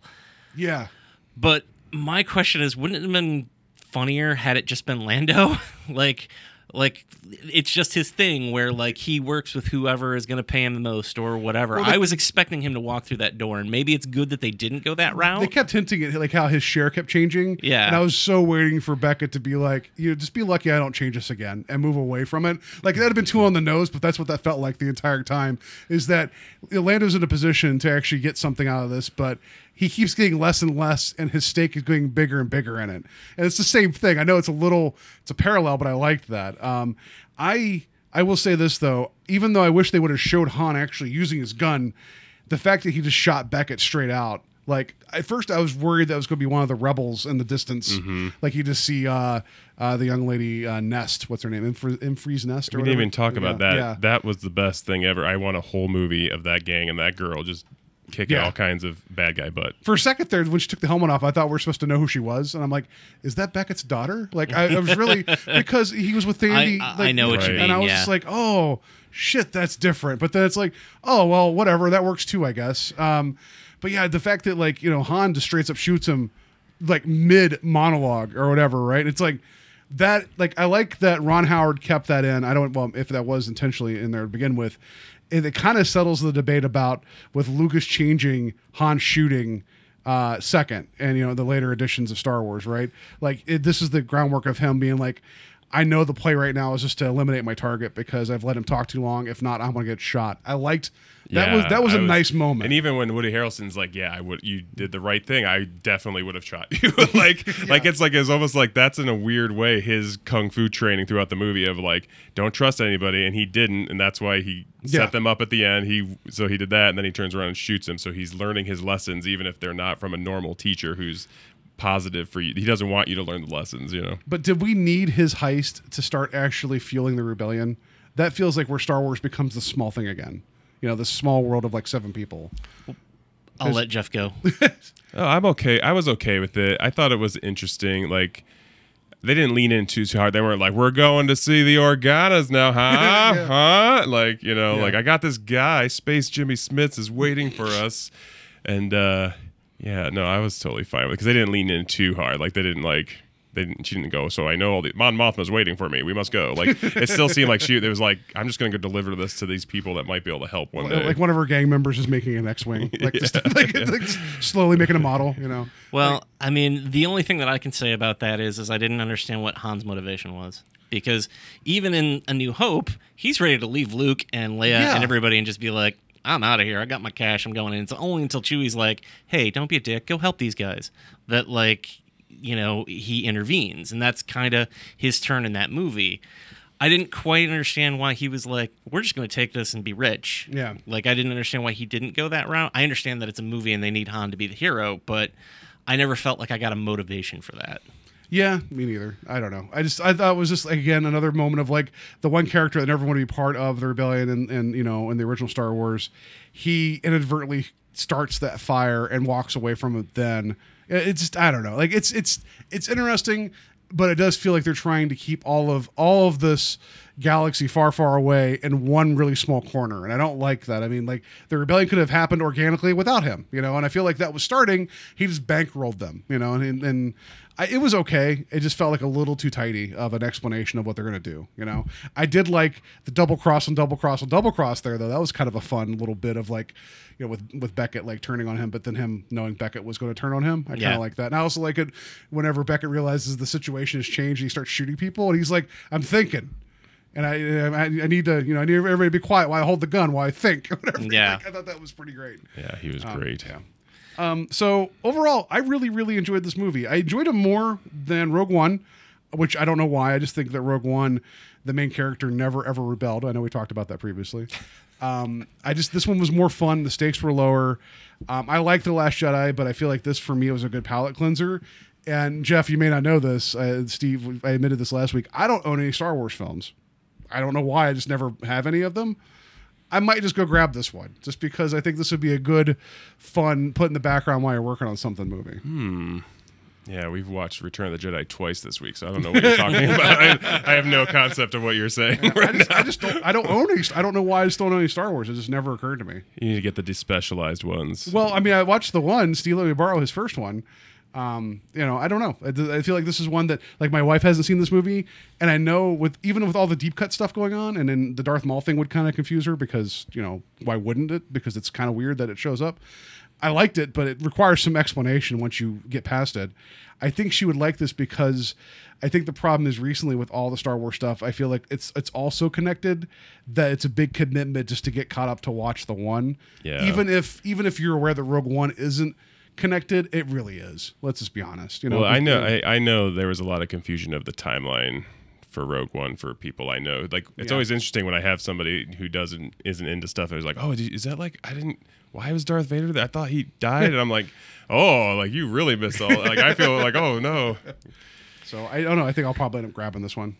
Yeah, I mean, overall, I came in. I mean, are we talking about just where we're ranking it? Like, Yeah, I mean, I don't know. I mean, this will be the first one I'll probably buy. I want a sequel, and I would like a Lando sequel, but they never come in contact again to the third one. I think that would be a cool way They meet to at do the World Series of Sabat. Like in New Vegas. And he gets I'm his sorry. Cloud City. Yeah, Canto Bite. That's where they meet. Yeah. Well, I mean, overall, my feeling was that like it was an okay movie, and it never exceeded that. Like Rogue One, I walked into and I didn't have much expectations for, and it blew me away. This, I walked in hoping for a Rogue One experience, and I got an okay movie. Like I wanted to love it. I wanted to be like, yeah. Like I hear Jeff talking about it. I'm like, because I walked into this and I was like, God, I don't want to be that guy again. I don't want to be the guy. Well, it almost gave you too much of what. It's almost like you said at the beginning. It's like it gave you exactly what everybody wanted, or they thought that you wanted to see, which is strange in a way. So it's almost like there's nothing. The thing that I loved about Last Jedi so much was that I was like, oh, I didn't know I wanted that, and I wanted this, and I wanted to see that. Like it gave me that feeling of like unknownness. Where this one, I was like, I know what's gonna happen. I just don't know exactly the mini parts, maybe. Was there any fade wipes in this movie? I don't remember seeing a single fade wipe. No, but they need to bring that back because that's one of the things that makes Star Wars. I do think there is a thing where they need to like decide what Star Wars looks like and stick to it a little bit. I mean, I'm okay with that because it felt like that made it more of a like even not to go back into the movie too much. Even the way the title came in, like they had the 2 or 3 little screens of explanation, and then you actually see the logo of the film in the film. Like that gave me that feeling of like that same thing I was talking about earlier, of like that Blade Runner-y, like that quiet, like ding, words, words, and then something happens. Like that makes me so happy when you're just being sort of pulled along, like you don't know exactly what's happening. Just talking about it, I'm like, yeah, let's go watch Blade Runner now. I think to that extent too. I think they have to think about what it is that they're trying to do with the stories that they're telling, in the sense that like the inclusion of Darth Maul in this movie, there's a whole lot of people who are like, what? Like you talk about people being confused. If you watch all Rogue the cartoons, you're just like, oh my god. So here's what I was going to tell you. I was going to save this for the show because I read today that Ron Howard, when he took over production, he read through the script. He's like, well, okay, they must know who they're answering to, and he's like, because he's like, basically he thought Disney wasn't going to tell him until he got into the production. That wasn't decided. He was actually given a list of different characters that could be the head of Crimson Dawn. And he went to his son, who's like 31 years old, and he said, my son golfs. He's a business guy. He's like, but he's a huge Star Wars fan. But he's like basically saying he loves Star Wars, but he's like the average guy. He's like, so I went over to my son and whispered to him, who it could be. And he said, my son lost his mind about being Darth Maul. So he's like, that's why I went with that. And I think it's the same thing you're talking about, how this is going to be someone's first Han Solo. That's the generation that like Darth Maul is like that. He's the shit. So yeah, bring him back. And I love that Ron Howard kind of crowdsourced it for a minute and be like, yeah, my son loves this. He doesn't know anything but Star Wars. Let's do it. Makes me wonder who else is on that list though, which we'll never know. Yeah. But those kind of thoughts keep you up at night, man. The one thing I'll say about that too, though, is that going back to the idea of them trying to figure out like what they're doing with the anthologies versus the saga films, we've seen Darth Maul's end twice now. If you watch Rebels, the top part and the bottom part fell. If you're a fan of Rebels, actually, it's my favorite episode of Rebels because it focuses on Obi-Wan and Darth Maul's last. I got emotional as an adult man watching a cartoon that I was not prepared for. I was like, "What is happening right now?" We had it cranked up on the surround sound. We were watching it, and I was just like. So yeah, I mean, it's a character that we've seen die twice now, and now he's inserted into a movie. So I think they need to kind of figure out how they're going to play with the different series as far as. But are they going to do anything with it? That's the thing. But don't hint at something like. To me, that's the like at the end of. Remember, the end of Batman Begins has that gorgeous scene on the roof, and he flips in the card, and it's the Joker. Yeah. It tastes for the theatrical, and then jumps off the roof, and you're just like. This can't come fast enough. Yeah. But I don't see anything coming from it. Like, there's no way, like, anybody's signing up for that movie. So we'll talk about the next Star Wars story that's being talked about now, but we'll also mention here, this movie didn't perform, even with the lesser expectations and projections. And they say people believe that due to the reshoots of this film and with marketing all rolled in together, it was coming in around somewhere $400 million. And it made... 130 total. Like we're talking like 80 some stateside and then some international. And so Disney it's not collapsed. They're like, that's it, we're done. Yeah, and so the rumor is now they're like, well, maybe we should space these out more. It's like, no, you proved that you can put together the right teams for Marvel, but I also think there's more diverse people working on all the Marvel movies.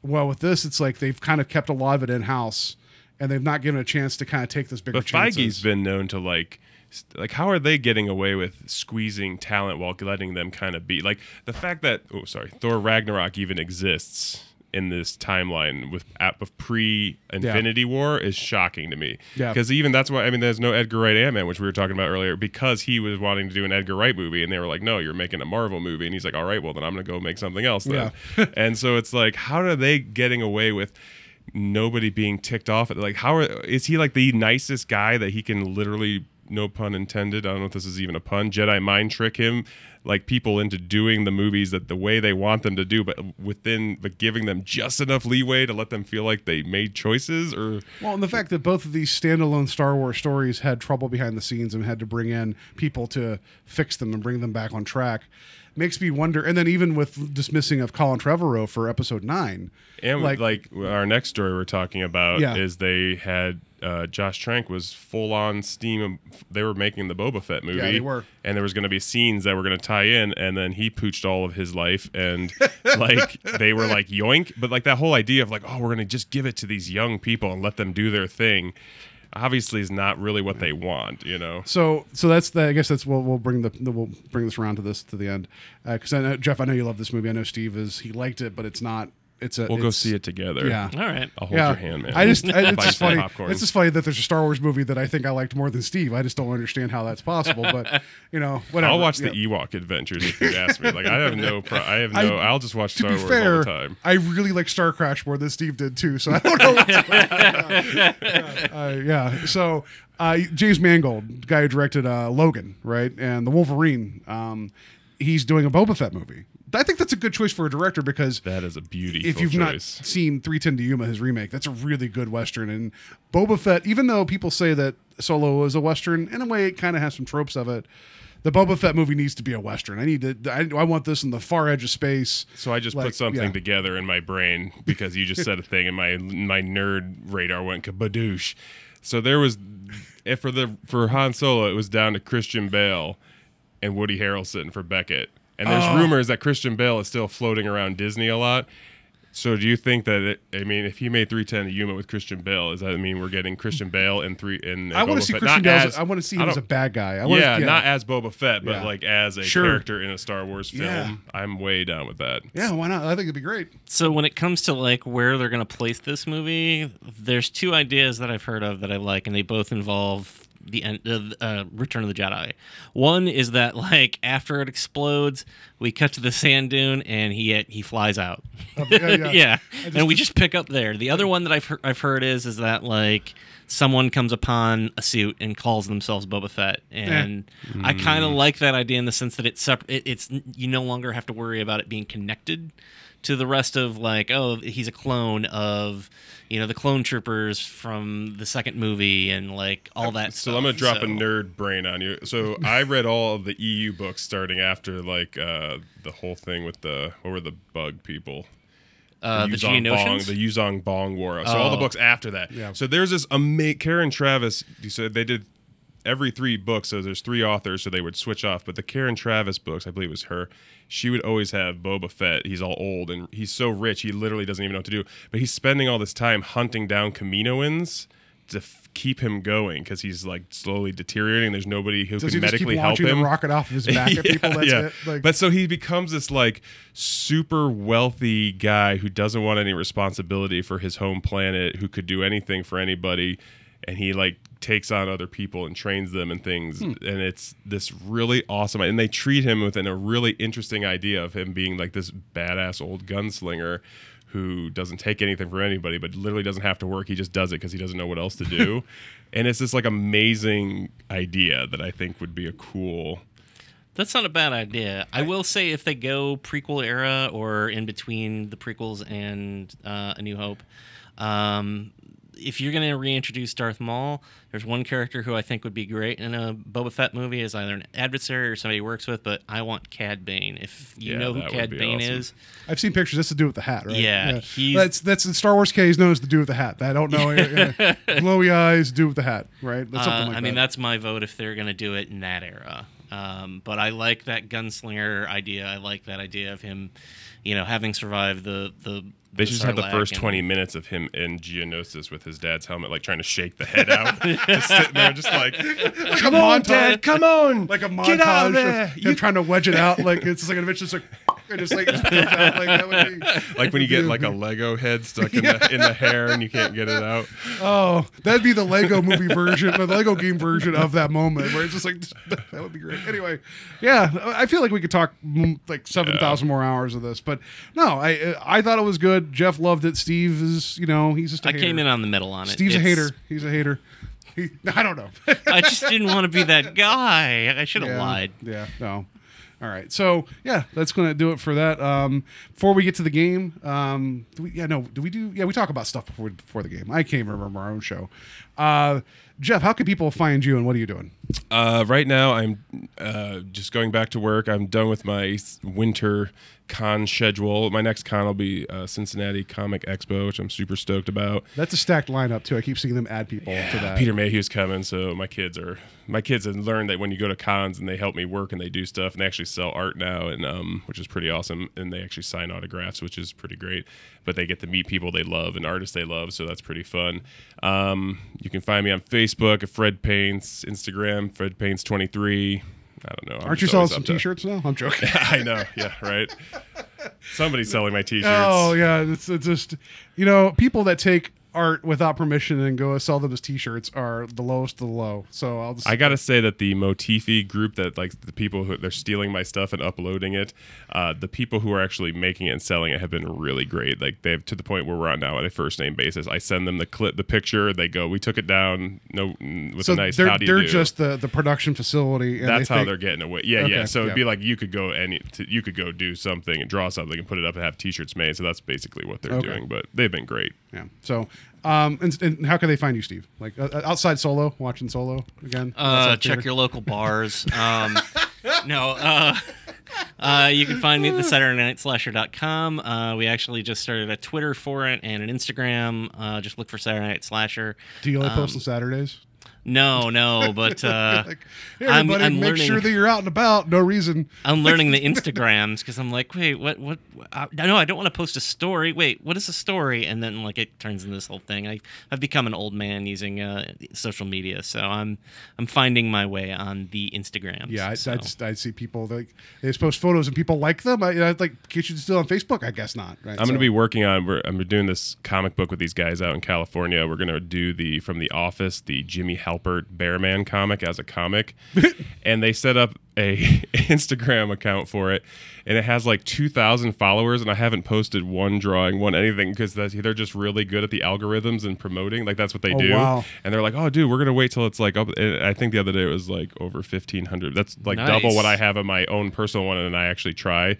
So I don't know how the algorithms work, Steve, but I cannot tell you how they do. Yeah, I mean, when it comes to Facebook, like we have 1,000 followers on Facebook, but then it's always like, 40 people saw this. I'm like, well, what happened? Yeah, it's the worst. Yeah. So that's why we started the Instagram and the Twitter. Yeah. So Facebook is the worst. You can find us on Facebook, and we're also on invasionofthepodcast.com. It links to our blog where I've been watching additional movies for the Year of the Knockoff, and I'm just going to invite Steve and Jeff to both watch 1978's Message from Space. Have you seen this, Jeff? I don't think so. It's Japanese Star Wars. Like basically they saw Star Wars and said, hey, George Lucas ripped off Kurosawa. We're going to make a Star Wars film that like it's this weird like echo chamber of like it's a Japanese film that's definitely like Star Wars, and it's pretty great. Like actually, like happy. It was at the time when it was made, it was the most expensive film ever produced in Japan until like the 90s. And it's directed by the guy that would go on to direct Battle Royale, which I didn't write that in the blog, but I remembered that now. So Battle Royale is a pretty important film. But yeah, it's a lot of fun, and it's not the greatest movie. But when you have a Darth Vader stand-in that looks like a badass samurai, like a literal samurai, and you have Sonny Chiba in it as well, how do you not want to see this movie? It's pretty great. I need to have this. Yeah, so go check out my thoughts on Message in Space. There'll be more stuff coming. You can find us on iTunes, Stitcher, Podbean, Google Music. Please find us, rate us, and review us. That'd be helpful, so more people could listen to us, so the algorithm can work. That would be amazing. So enough about that. Let's just go on to the game. It's time to play the game. Time to play the game.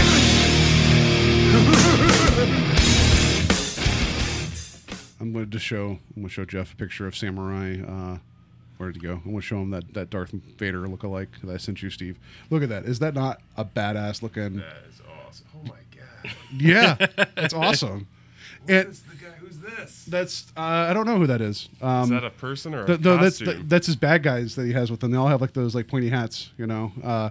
But then these good guys that are escaping from this galaxy, they actually literally escape on a space ship. Like it's like it looks like an old wooden ship with sails, and they fly off into space, and you see them with like the wheel and everything. And it's the only ship in the movie that looks like the rest of it looks like Star Wars.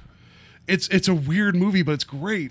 God bless him. Yeah. So anyway, enough about the game. Enough about Samurai. Let's get to the game. Yeah. Alrighty. Today we're going to be playing a game of Jeopardy. It's the time of year where summer movies are coming out, so we base this game on summer movies, and I'm pitting Paul against Jeff here in their ultimate knowledge of summer movies. As a reminder, since it's Jeopardy, you should be answering in the form of a question, as in, what is summer school, or, what is the Rocketeer kind of thing. So those are two answers. Good. Yes. I'll make a note. All right. We've got 5 categories. And I'll go ahead and explain them as we go along. So the first category is Catch You on the Flip-Flop. Catch You on the Flip-Flop is all about summer movies that flopped at the box office. The next like Solo? Too soon. Too soon. You shot first. The next category is Where's the Sequel? And this is all about movie sequels, or summer movie sequels. We'll put it that way. The next category after that is Action Figures. This is all about the figures that the films made at the box office, like your summer box office numbers. Next one is 1993. This is all about summer movies that came out in the year of 1993. Aptly named. And then the last category is Let's Get Animated. These are all movies. Mine says What's on TV. That's what mine does. I thought I was bad at the reading we're learning. All right, so Let's Get Animated. Let's Get Animated. I apologize. That was originally what the category was going to be, but I couldn't find enough TV show movies that had come out during the summer when I was doing my research, and I changed it. So I apologize for that. No, that's pretty great. Yeah. I'm leaving. Alrighty, and in typical Jeopardy fashion, there's 5 questions for each category. You can go ahead and keep scores if you want. I'm not going to, so feel free to, pick whatever. This is all a sham anyway, so let's just get it all. Yeah. It's like Whose Line. The points don't really matter. So, Jeff, since you're the guest, I'll let you pick the first category. Okay, let's go with Where's the Sequel for 200, please? Alrighty, so Where's the Sequel? For 200, Robert Patrick stepped in to star in this sequel that was definitely set on cruise control. Would that be Speed 2? That would be Cruise Speed 2. Control? It's Jason Patrick, not Robert Patrick. Is it Jason Patrick? I was thinking Robert Patrick from... I was thinking it was a Terminator 2 question. No, it's Jason that's Patrick. where I was going. I get the points anyway because I Who made this game? I'm so sorry. sorry. Who is Sandra Bullock? That's who that was supposed to be. Oh, man. But I like that. I like Robert Patrick on this because he'll just be on the boat running the same speed no matter what. Which makes me just think that every all question, the answers are wrong. Yeah, I should just do that for. This is the just best next time. game show ever. We're gonna put one wrong bit of information into every question. It's up to you to decide. Right. We just invented. Let's copyright that real quick. Yeah. Invasion of the podcast. Alrighty, so what do we want for the next question? That's you won, Jeff. So you go on. Okay, let's go with Where's the Sequel for 400? Alrighty. God, I hope this is right. Vigo discovered that it was illegal to try to battle these boys in this 1989 sequel. Would that be Ghostbusters 2? It would be Ghostbusters 2. Yeah, I can't correct There's you no on that. sub- So that's great. Am I still going? Am Yep. I just pure Jeopardy? You're going to rules? sweep it all. And All since right. we don't have buzzers, you Let's guys go can with just Where's jump the in. Sequel again? Alrighty, for 600? For 600. Like yes, I please. care, like it matters. But all right, Irvin Kershner directed this sequel that is not The Empire Strikes Back. RoboCop 2. Yep. Wow. It had to have drama. Same category? Sure, let's run this table. All righty. The tagline on the poster for this 2002 sequel was Back in Black. What is Men in Black 2? That is correct. Okay. And that was what? 600. 600? No. No, that was 800. 800. Okay. All right. Well, I'll take 1,000 for Where's the Sequel. All righty. Hilary Swank replaced the aging star of this franchise with this sequel. Next Karate Kid. That is correct, Jeff. Last time Yep. I was really bad at these games, and I'm feeling good. I could just walk out now. All right. So we got you get to pick the next topic. Okay, let's go action figures for 200. All righty. Steve. You have to say your name like that, right? Alex.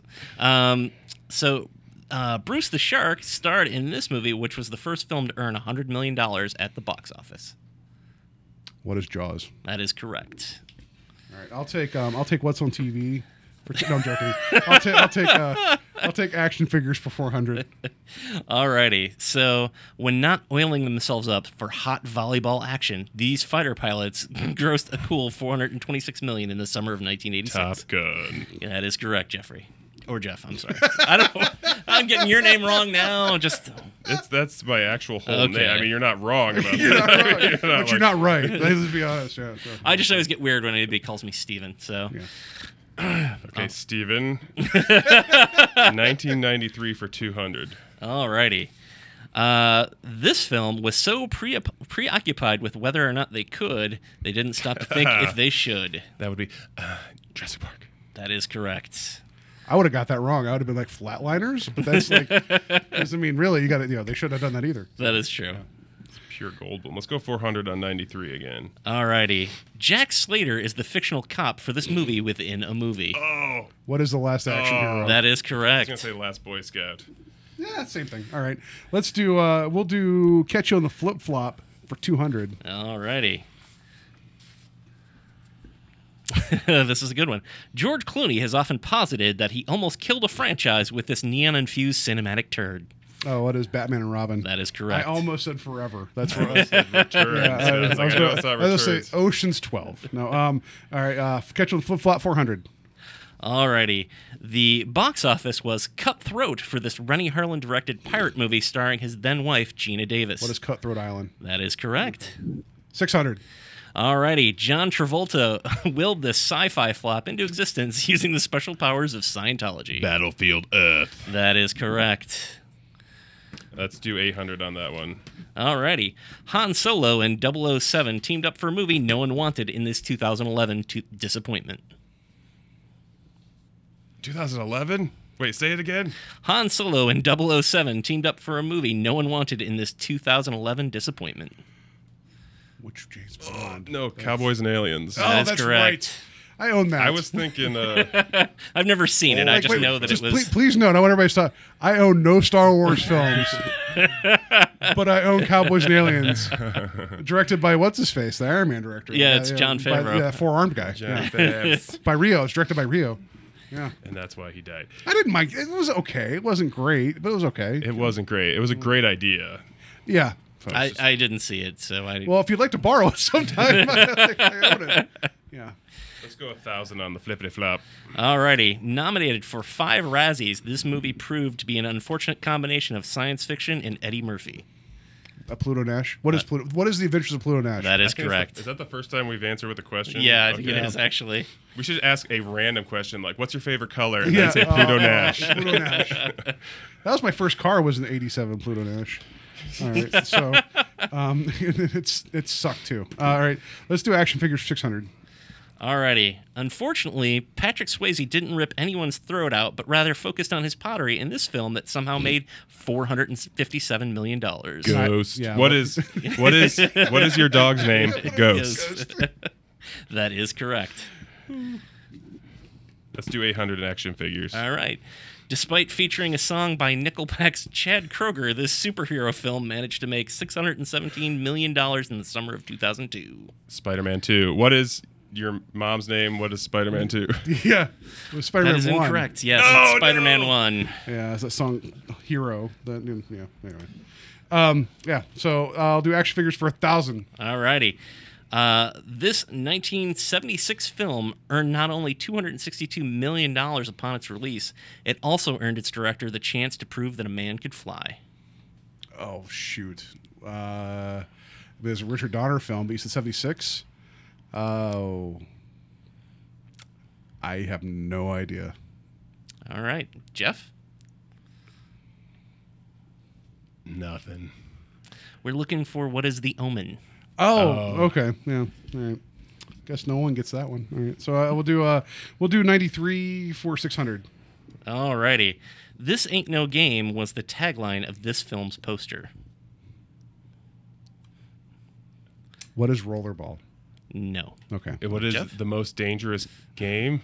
Wait, what's that? What's that? Surviving the game? Surviving the game? Surviving the Is it game? surviving the? Please tell me it is. We just had a conversation about this. the other It day. is not. It was the Super Mario Brothers movie. Oh no! All right. But I do want to watch Surviving the Game now. Yeah, I do. I want to see that too.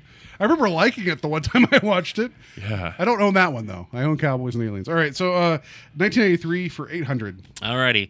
In this romantic comedy, Tom Hanks and Meg Ryan both suffered from insomnia in the city that gave us Starbucks coffee. What is surviving the game? No, what is Sleepless in Seattle? That is correct, sir. And do you want to finish this one Sure, out? let's do it for 1,000. All right. Directed by Wolfgang Peterson, this film centered on Clint Eastwood trying to stop a presidential assassination attempt. What is In the Line of Fire? That is correct. I feel like I'm the only one who ever remembers that movie, so I'm glad someone else does. It was like one of Malkovich, his baby. last kind of actiony things that he said he Yeah. would do. Before he yeah. started talking to inanimate objects. Invisible, yeah, inanimate object and invisible object. Yeah. I saw a picture of him reading that newspaper to that orangutan from Every Which Way But Loose, and I was like, see, it started right there. We should have got in there. He was doing so good, nobody cared. It's like that was his coke habit, talking to things that weren't there. All right, so the last category left here is Let's Get Animated, not What's on TV. Okay, 200. Alrighty. Jonathan Taylor Thomas was the pride of the jungle in this 1994 film. What is The Lion King? That is correct. Oh, is it? Yeah, he was Simba, right? Yeah. yeah. Alrighty. Are we staying with 400? Sure. All right. Release prints of this long-awaited animated movie were titled Yellow Harvest when sent to theaters. Animated movie. Mm-hmm. Yeah, of course, it's because it's what the animated Yellow Harvest. I know that's a Star Wars joke, and it's animated. Is it the Clone Wars? Nope. Okay, I was going for Star Wars. Did you say a year or anything? No, I didn't. What is Titan AE? I don't know. No, that is incorrect. It was the Simpsons movie, Yellow Oh, Harvest. Jesus Christ. Okay, yeah, all right. All right, 600. Alrighty. Chris Farley had done some voice work for the title character of this film What is before. Shrek? Alrighty. They Fair actually- enough. They had some early work with him as Shrek, and then that's why he kind of looks like that. Yeah. Alrighty. only For got 800, Yeah. we've got Matt Damon and Drew Barrymore starred in this animated film, which was Don Bluth's last. Is that the answer I'm thinking it is? I think so. If it, Oh, what is Titan AE? yeah. I was like, you looked at literally me- just said it like a You looked minute at me, ago. I'm just like, what? What is the name of my dog? Yeah, Titan AE. All right, yeah. Wow, that was weird. Yeah. All right, 1,000. Let's go. Alrighty. This animated failure had live-action segments starring Bill Murray as a slovenly, unhygienic zookeeper. What is Osmosis Jones? Wow, I didn't think any of you remembered that movie, but I don't even. Is that? I don't know. They had Is that another Eddie Murphy joint? it wasn't Eddie Murphy. Chris Rock. Yeah, and David Hyde Pierce. Yeah. Yeah, he's the antibody or whatever. And yeah, I've never seen this Just film. say those two but names I to don't any know. kid under the age of 25, and that what? Just how are those people in a movie? Yeah. So wow. All right, we've got Final Jeopardy, guys. So you gotta Oh. figure out what you're gonna wager. All of it. All of it. All right. Suck it, Trebek. That's what I'm gonna wager. Your mom. Yeah. Turd I Ferguson. almost wrote down what I was going to bet because like it mattered. I'm such a good guest. Alrighty, so Final Jeopardy question is: this blockbuster superhero film was almost cast with Pierce Brosnan and Robin Williams in starring roles. Wait, could you repeat that Sure. before? This blockbuster superhero film was almost cast with Pierce Brosnan and Robin Williams in starring roles. In the same film? Mm-hmm. Okay. I guess silence. I should say something because I'm like No, trying to wait, think. wait. No. But I'm like, oh, silence probably isn't good for the I think I podcast. know what it is, but Okay. also I'll write it down. That's because it's Final Jeopardy, right? Yep. Yeah. Lots of Foley work going on here today, folks. You'll notice that Hey, come in. Yeah. printed. Yeah. All right. I'll see you guys later. I printed my This is questions all in the large Rush font. Limbaugh. Yeah, nice. All right. Alrighty, so Jeff, what did you answer? I didn't. I'm just gonna say the Batman. You are correct, sir. Yeah. So I was going to say Batman Forever. Okay. Yeah. But yeah, it was actually Batman.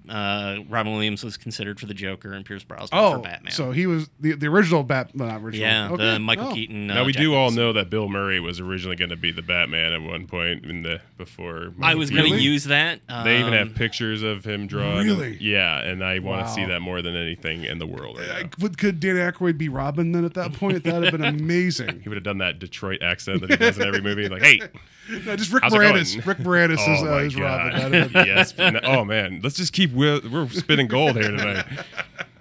And yeah, it's Bill Murray in the Boba Fett film. That's what we need. That would be perfect. All I right. always thought at the height of like the David Spade, Chris Farley, like height of their career, I thought that like David Spade should have been Batman and Chris Farley should have been Robin. I thought that would have been a fantastic Oh, that would have been movie. so much fun. Like, it never would happen, but it'd be amazing. I just like that there was Jack Black was going to be Guy Gardner in a Green Lantern film. No, I didn't know that. Yeah, and then they decided not to go funny with it, and I'm like, that could have been something. And Yeah. you know what?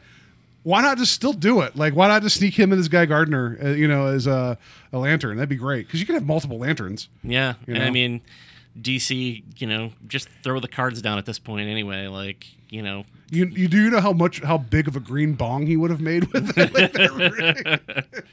Just Kyle Gass would have been like his I was gonna teammate, say and then that's Tenacious D too. Oh, which they're making that now, Yeah. so that would be yeah. They're making the sequel. They are. Yeah. Oh, I Talk- love that. I movie. love that first movie. Like I don't know why people it came way late, right? But I could watch that on a loop. I love. It's like it's like a 2-hour wind up for them walking into the club at the beginning of their TV show Yes. from 10 years prior, which is, I mean, that's just genius. Come Yes, on. it's great.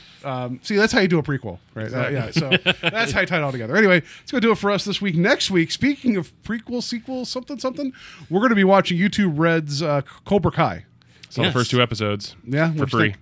think? I really want to see more. So I'm a huge Karate Kid nerd, so just so you guys know, you could get a 30-day free trial. YouTube Reb, YouTube Reb. It's all. Is it's it all 30 days or is it 7 days? I thought it was 30 days. Oh, okay. I don't know. I was. don't go on YouTube Reb right now. Right, yeah, because that's, probably not. that's a lot of Civil War revisionist history. That's different. But YouTube Red, you could go in there and watch Cobra Kai. We're going to watch it. It's 10 episodes, but about a half hour each. Yeah. Pretty quick watch. I've heard nothing but great things about this, and I'm super excited. Someone described it as the anti-Ready Player One, so I'm in. Like, I cannot wait to watch this. I've heard the digitally animated recreation of Mr. Miyagi is fantastic. Could they The funny thing is, it's just Grand Moff Tarkin with that headband on. I just catching can't wait till flies. Hilary Swank comes back in as the next Karate Kid to mess things up. So It would be amazing if she just shows up for no reason. what the hell, you guys? Yeah. And she has that little drum that like it goes back and forth from the second movie. Yeah. All right. So yeah, it's going to be Cobra Kai next week. Jeff, thank you again for coming on the show talking thank Star you, Wars. guys. Anytime you want to come on, please Yeah, do. and I know I'll be back sometime next week. Yeah, sometime that Cobra Kai. I'm gonna watch it now. that Dark Crystal series is going to come to Netflix eventually, and then we'll talk about that. But if there's anything else coming up or whenever you want to come on the Yeah, show, we don't have another Star Wars movie for a year and a half now, so That's true. Yeah. So, all right. Anyway, let's go do it for us this week. Again, Jeff, thanks for coming on the show. And next week, definitely no Star Wars talk. I can tell you that absolutely. Well, probably. I don't know. Maybe. solo box office.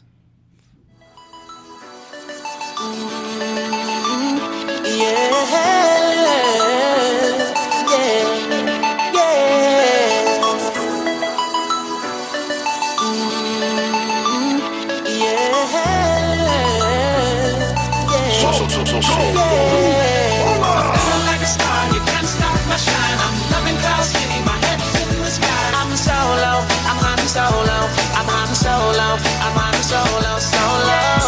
Yeah, I'm feeling good tonight. Finally feeling free and it feels so right. Oh, time to do the things I like. Gonna see a princess, everything's alright. Oh, no job but an answer to. Ain't a fixture in the palace zoo. No. And since the carbonite's off me, I'm living life now that I'm free, yeah. Told me get myself together, now I got myself together. Now I made it through the weather, better days are gonna get better. I'm so happy, the carbonite is gone. I'm moving on, I'm so happy that it's over now.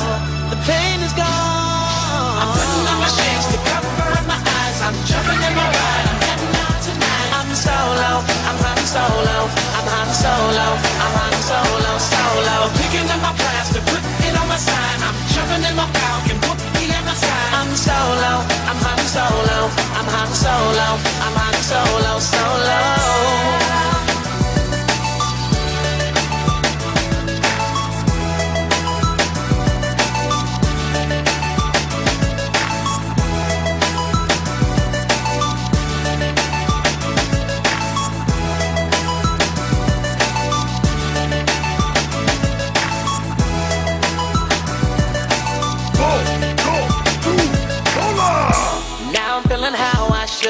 Join the alliance, it feels so good. Oh, stop feeling misunderstood. Back in the game, who knew I would? Oh, so flat time I spread my wings. Loving myself makes me wanna sing. Oh, oh, yeah, yeah, yeah, yeah, yeah. Told me get my act together. Now I got my act together. Yeah. Now I made it through the weather. Better days are gonna get better. I'm so happy. The carbonite is gone. I'm moving on. I'm so happy that it's over now. The pain is gone. I'm putting on my shades to cover up my eyes. I'm jumping in my ride. I'm heading out tonight. I'm solo. I'm riding solo. I'm riding solo. I'm